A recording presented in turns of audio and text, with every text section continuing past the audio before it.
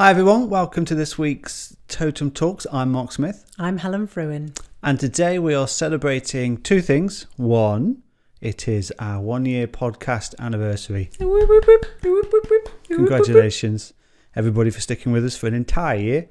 And two, it is your 10-year work anniversary at Totem, which surprised me because... I've never stuck anything that long. No, and I think I'm up to 9 years. Which is a world record for me as well. I think I was initially one of those sort of millennial types who would just bounce around from job to job every 3 years. But no, I'm still here. No. So this week we're going to focus on celebrating that and to just share with our listeners some of the tips and things that we've learned from being in business for 10 years, you know, kind of being a self-employed kind of thing, moving into a sort of limited company. What have we learnt? What would we not do again? Did we make any mistakes? Obviously we did. Yes, we did. Crikey, many. So yes, this one's really for the entrepreneurs out there who are thinking about doing their own thing, for people who have just started their own business perhaps and would like to see how not to do it in certain circumstances. Learn from our failures. The first question I have actually is what gives us the credibility or authority to have this conversation. It occurred to me when I was preparing for this podcast is, do we consider ourselves a successful business? Oh, nice.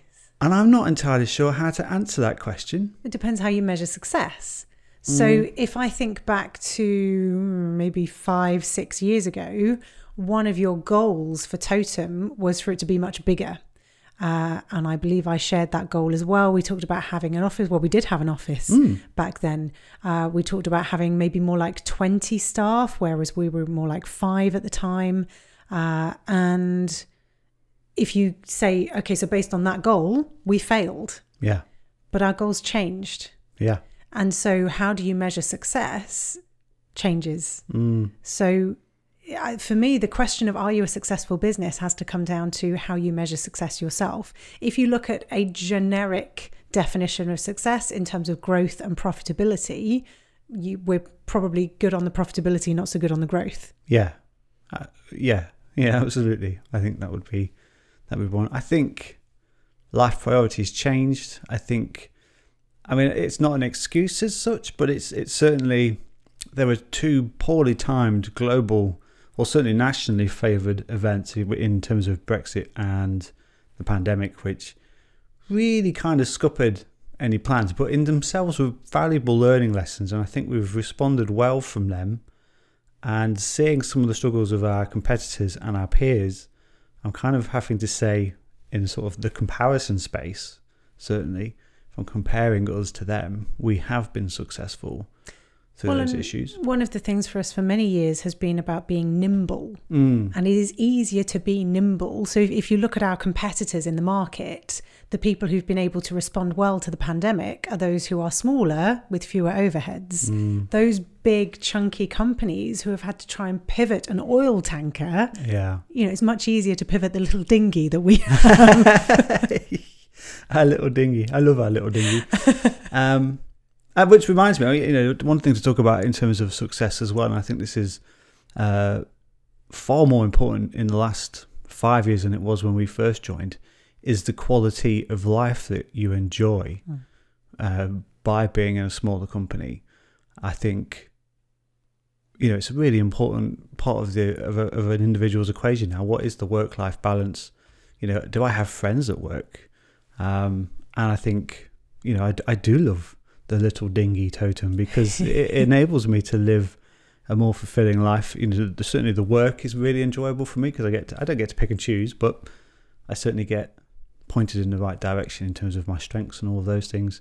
Yesterday was a great example. So I got to spend the day on a motorbike, but that's based on the previous week being an absolute nightmare and working probably 90 hours and some of the weekend as well in order to get things done. So that work-life balance is there, but it's far more flexible from the 9 to 5 kind of regime that it used to be. And that for me comes back to the question of how do you measure success? So if you go purely on have you had growth and have you increased profitability, those are the generic business measures of success. Whereas if you say, are you happy with the success of the business in terms of what it has afforded for you?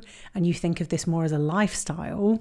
That's where I know both of us will say Totem is very successful because it enables the lifestyle that we want and enables us to do the work that we love. So it really comes down to how you define success. Yeah. And as I say, that has changed dramatically over the last 5 years, which is really interesting. So I think one of the other things as well we've come to terms with is having a business plan is all well and good until someone chops its knees out from under it, and then it's all, well, we need to replan. And I think we got a bit bored with planning and replanning, and it wasn't in the sense of well, let's just not have a plan at all. I think, you know, we changed the focus. I think the big change for me came with a conversation with some accountant friends who we were talking about, well, how much money should you have in your bank account? How should you invest that? How much risks should you take on? And it was like there was no magic formula out in the world that said this is how a successful business is run. And you know, both of them were quite clear on it. It's down to your individual risk profile as a business manager. What do you accept as a tolerable risk? And I think for many years we ran with an empty bank account, and we were paying people we couldn't afford to pay. We were investing work and time and effort when there was no terribly clear path to that being returned to us, and I would lose sleep over that. So clearly that was outside of my risk profile. And I think just before 2015 we started to have more working capital in the business, and we started to take a bit more responsibility for how we would pay people, how would we take risk on, and if we agreed that we wanted to take some risk on, what levers could we pull in order to mitigate that should it go completely pop? Yeah, all kinds of naughty words were about to come out of my mouth then.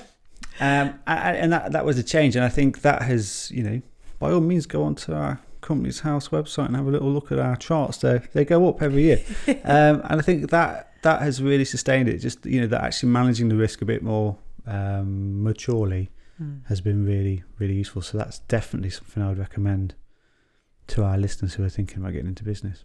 And as you say, it's about identifying your risk profile. It's individual, yeah. So, you know, some people might be very happy running with zero working capital in the bank account. It's probably not advisable, but setting that level of where are you? And now as we look at the growth that we've had during the pandemic and how are we investing that? What investment vehicles and what risk profile do we attach to those? Is all a really good conversation to be having. And I think so often the piece that companies are missing, or boards of companies are missing, is the ability to have that conversation about risk comfort level. And you've just got people saying, we should do this. Well, I disagree. Yeah. Without understanding that what they're talking about is their risk comfort. Absolutely. Second question. What is your biggest regret?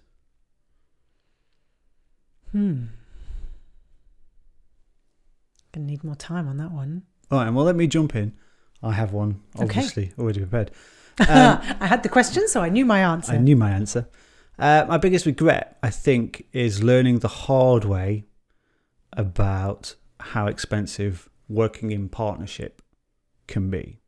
So over the years, we have talked with many other different suppliers, you know, sort of compatible in the same kind of space, offering complementary products, all of those kind of things. And I'm not going to name any names. And you know, the idea that we could go into partnership with them, and you know, we could be a retailer for them, or they could promote our services, and all of these different things. Every single one of those has fallen flat on its face, and I have two reasons for that. Is number one, I'm invested in my business, not theirs, and vice versa. So there's no partnership. It's a very tenuous word, that one. And two, I'm of the view that if somebody else is offering a complementary product that would add that much value to your business, and by that much value, I mean worth you investing director level time, middle manager level time, and sales time to their promoting somebody else's product, understanding it, training in it, training others how to use it. If you're going to go to those lengths, just buy the product. I was just thinking that, or just acquire the company. That's what I mean. Just acquire the company. If it's that good an idea, Yeah. go to the bank, mortgage every house you have, mortgage your mum's house, your dad's house. I don't care who it is. If it's that good an idea, buy the company. Don't go into partnership with them. That's just a cop out. And I think I've learned that from moving to London, seeing the way some of the sort of hedge fund people sort of operate. Having looked at like Google and Facebook, they don't muck about. They didn't go into partnership with Instagram, did they? They bought them. And it's the message of there's no such thing as a merger. It's always an acquisition. Exactly, yeah. And we've seen that a few times. Absolutely. I am wanting to have this product. I am wanting to have this team. I'm going to buy it, as opposed to, let's say it's an equals. Absolutely. I mean, I'm all up for cross-promoting. I mean, we've got a couple of people on our website who we love their stuff. We really like the way that they work, so we're going to promote the heck out of them. We really are. But we're not going to go into partnership with them. We're not going to start coming up with, magical products that are co-branded or anything like that, because, it's too complicated. It's too messy. The returns aren't good enough, and it costs a lot of time. We learned that the hard way. And I think if you see any products coming out of Totem after sort of this podcast, it will be because we genuinely think it's an incredible idea, and we have sold kidneys and livers to make it happen. And I'm confident that won't happen, because one of the things I love about this business is our independence. That is very true. And the second you sell your own product, you lose that. Yeah, that's very true. We currently have 3 projects on our books where clients are asking us to go and review the market, to advise them on what are the best products out there, how do those products meet our needs. And if I'm selling my own product, I can't do that. Can't do that, yeah. Because I've got a massive agenda to say my product is the best one. Look, out of all of the options, my product is the shiniest one. Wow. I don't want to be there. Yeah, I think you're probably right. I'm the same too. So now that I have filled time for you. I got nothing. You got nothing? Wow. I mean, in fairness, the thing that I was starting to think was about product, was about... maybe the regret for me is not being clearer about my own views on this years earlier. So I knew joining Totem that what I enjoyed was the sense of an independent business. And so every time we had one of those partnership conversations, and of course the companies who wanted to be in partnership with us were there in full marketing and sales mode going, it'd be great, it'd be amazing, it'd be great. And I'm there going, yeah, maybe it will be. But there's this voice in my mind saying, that's not what I want to do. That's not an independent business that can advise clients on what might be best for them. You lose that when you have your own product. And so perhaps the regret for me is not allowing that voice to be stronger, clearer and louder. Looks like a great product. If it's that good a product, I'll recommend it to my clients and include it in the review that I do with my clients. But for me to work in partnership with you loses my independence. I'm not willing to do that. Lovely to meet you. Bye-bye. I would like to have been stronger in that mindset a few years back. Very good. Any questions for me so far? Oh, you'd like me to come back the other way? Well, just out of curiosity. Absolutely. Well, I mean, you said that part of the celebration today as well is 1 year in podcasting. And the podcast was something we kind of came to at a similar time, but it was very much your driving force behind it. And I guess, how are you feeling looking back on a year of podcasting and indeed for the future of podcasting? I was not expecting that question. Ooh la la. Well, I think I've shared this view before. I think podcasting has been very helpful for us as, the two chiefs within the business, just to have these kinds of conversations and to really just catch up. And the preparation for the podcast, regardless of what the topic is, that's always been quite valuable. I think it's enabled us to offer a much better service to our clients in the last year. Obviously, there's a marketing element to what we're doing. Again, that has been really helpful in terms of elevating our game in terms of marketing, particularly when you combine it. I mean, it is a little cynical, but then all marketing is. that's what it is. If you've got 2 or 3 clients all saying, "Oh, have you got anything you could share with us on psychometrics?" Yes, obviously, but we could also do some other stuff where we can talk about this on our podcast. So it's just another thread. It's just another way of dropping something into somebody's inbox. So that's been very valuable. I think it's also taught us the value of digital, sort of the digital platforms. Sure. We've had a lot more video work. I mean, obviously, naturally with the pandemic, but we've had a lot more video work to do in the last year. And I think a lot of that has come about because of us having to experiment and learn and adapt as a business. How to just basically get our faces onto people's TV screens as opposed to our faces into a training room. And so the podcast has been very valuable from that perspective. I can't believe we've managed to go through a full year and still have topics to talk about. That's bonkers to me. I mean, we could always natter for Britain, but this is ridiculous. Well, and the thing for me, so what I'm reflecting on hearing you talk is the other thing that I guess is a celebration for us 1 year on, is we're now coming towards the time in March where the country went into lockdown a year ago. Yeah. And I was reflecting with friends the other day that March the 11th, 2020 was the day that I came home from London. So for any listeners who don't know, I live in Leicestershire, but most of my week I'm in London delivering workshops and meeting with clients. And I came home from London on March the 11th with an empty diary. Never seen that before. That was quite Never spooky. seen that before. Yeah. And it was, right, we sat down with that working capital on our spreadsheet and worked out how long we could survive before Totem would go under. And to sit here a year later with the most working capital we've ever had, planning investment vehicles for that, thinking about how we now make the most of our strength as an organization is absolutely incredible. And I don't like to use the word pride a lot. I think there's a lot of negative connotations, but I am incredibly proud to have weathered that storm. And when you say, how have we still got things to talk about? One of the strengths we have, I have no question, is that we keep in touch with our clients. We find out what they're talking about, what they're interested in.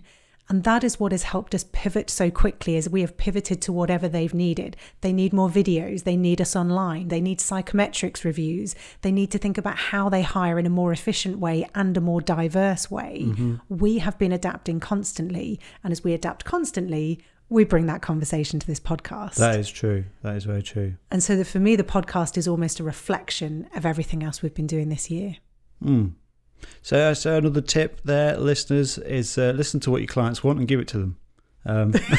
Business 101. Business 101. Yeah, I mean, I can't say it any simpler than that, really. I think that has been our strength over the last 12 months is if someone needs something, we can do it. I saw a really interesting quote from Warren Buffett saying, if an opportunity comes up, take it, even if you don't know how to do it, because you'll just figure out how to do it. And I think that's happened once or twice. And I think we've gotten so confident now. When someone says, can you do this? We're like, yeah, we can. There's a huge thing for me in there about integrity. I mean, if someone comes, can you invest this in an oil stock? I'm like, right. No.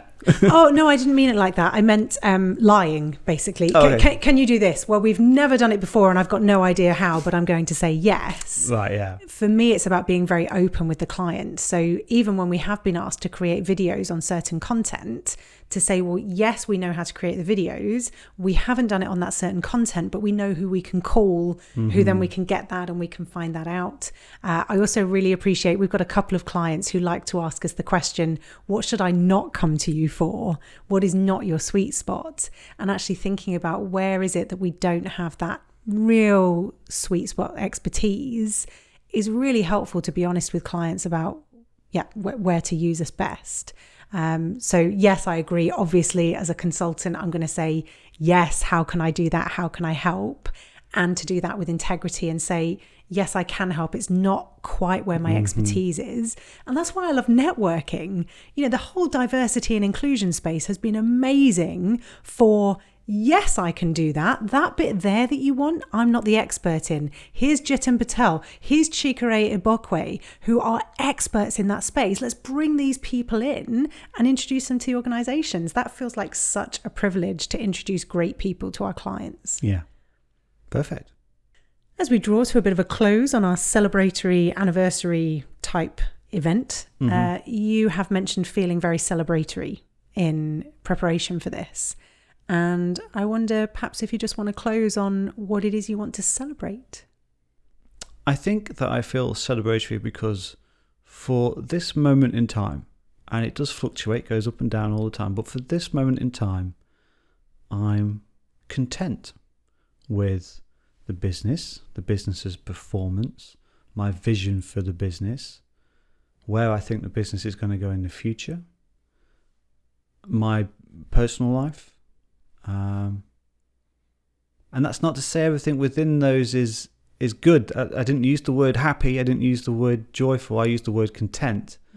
And I look at a few things and think, oh yeah, I could do with polishing that, but I'm still really quite content with everything. And I'm expecting that to change over the next 6 months, particularly as the economic environment changes with COVID and all of these things.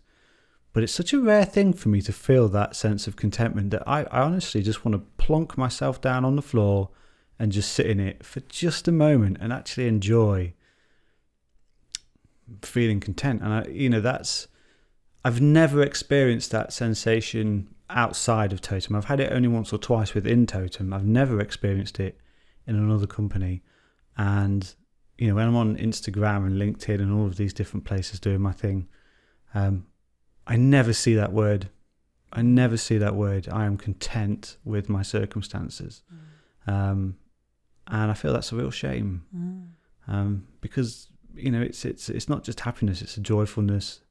There's a peace. Yeah, it's a good word that.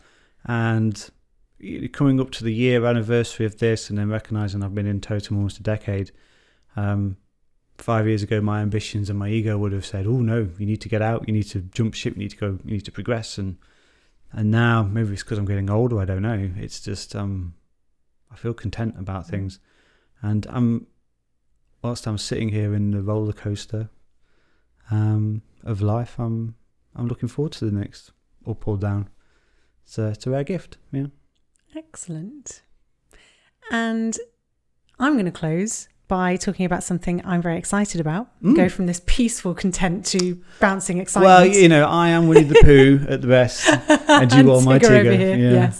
Yes. So something I'm very excited about and also very proud of, use that word pride again, is Grace Marshall. When we talk about people who love and we do people indeed. we like to promote, Grace Marshall's new book, Struggle, is out now for pre-order.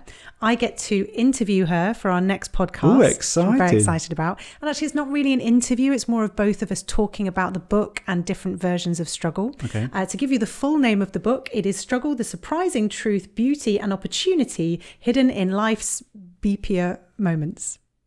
She used a beepy word. She used a beepy word. Oh, I'm so excited.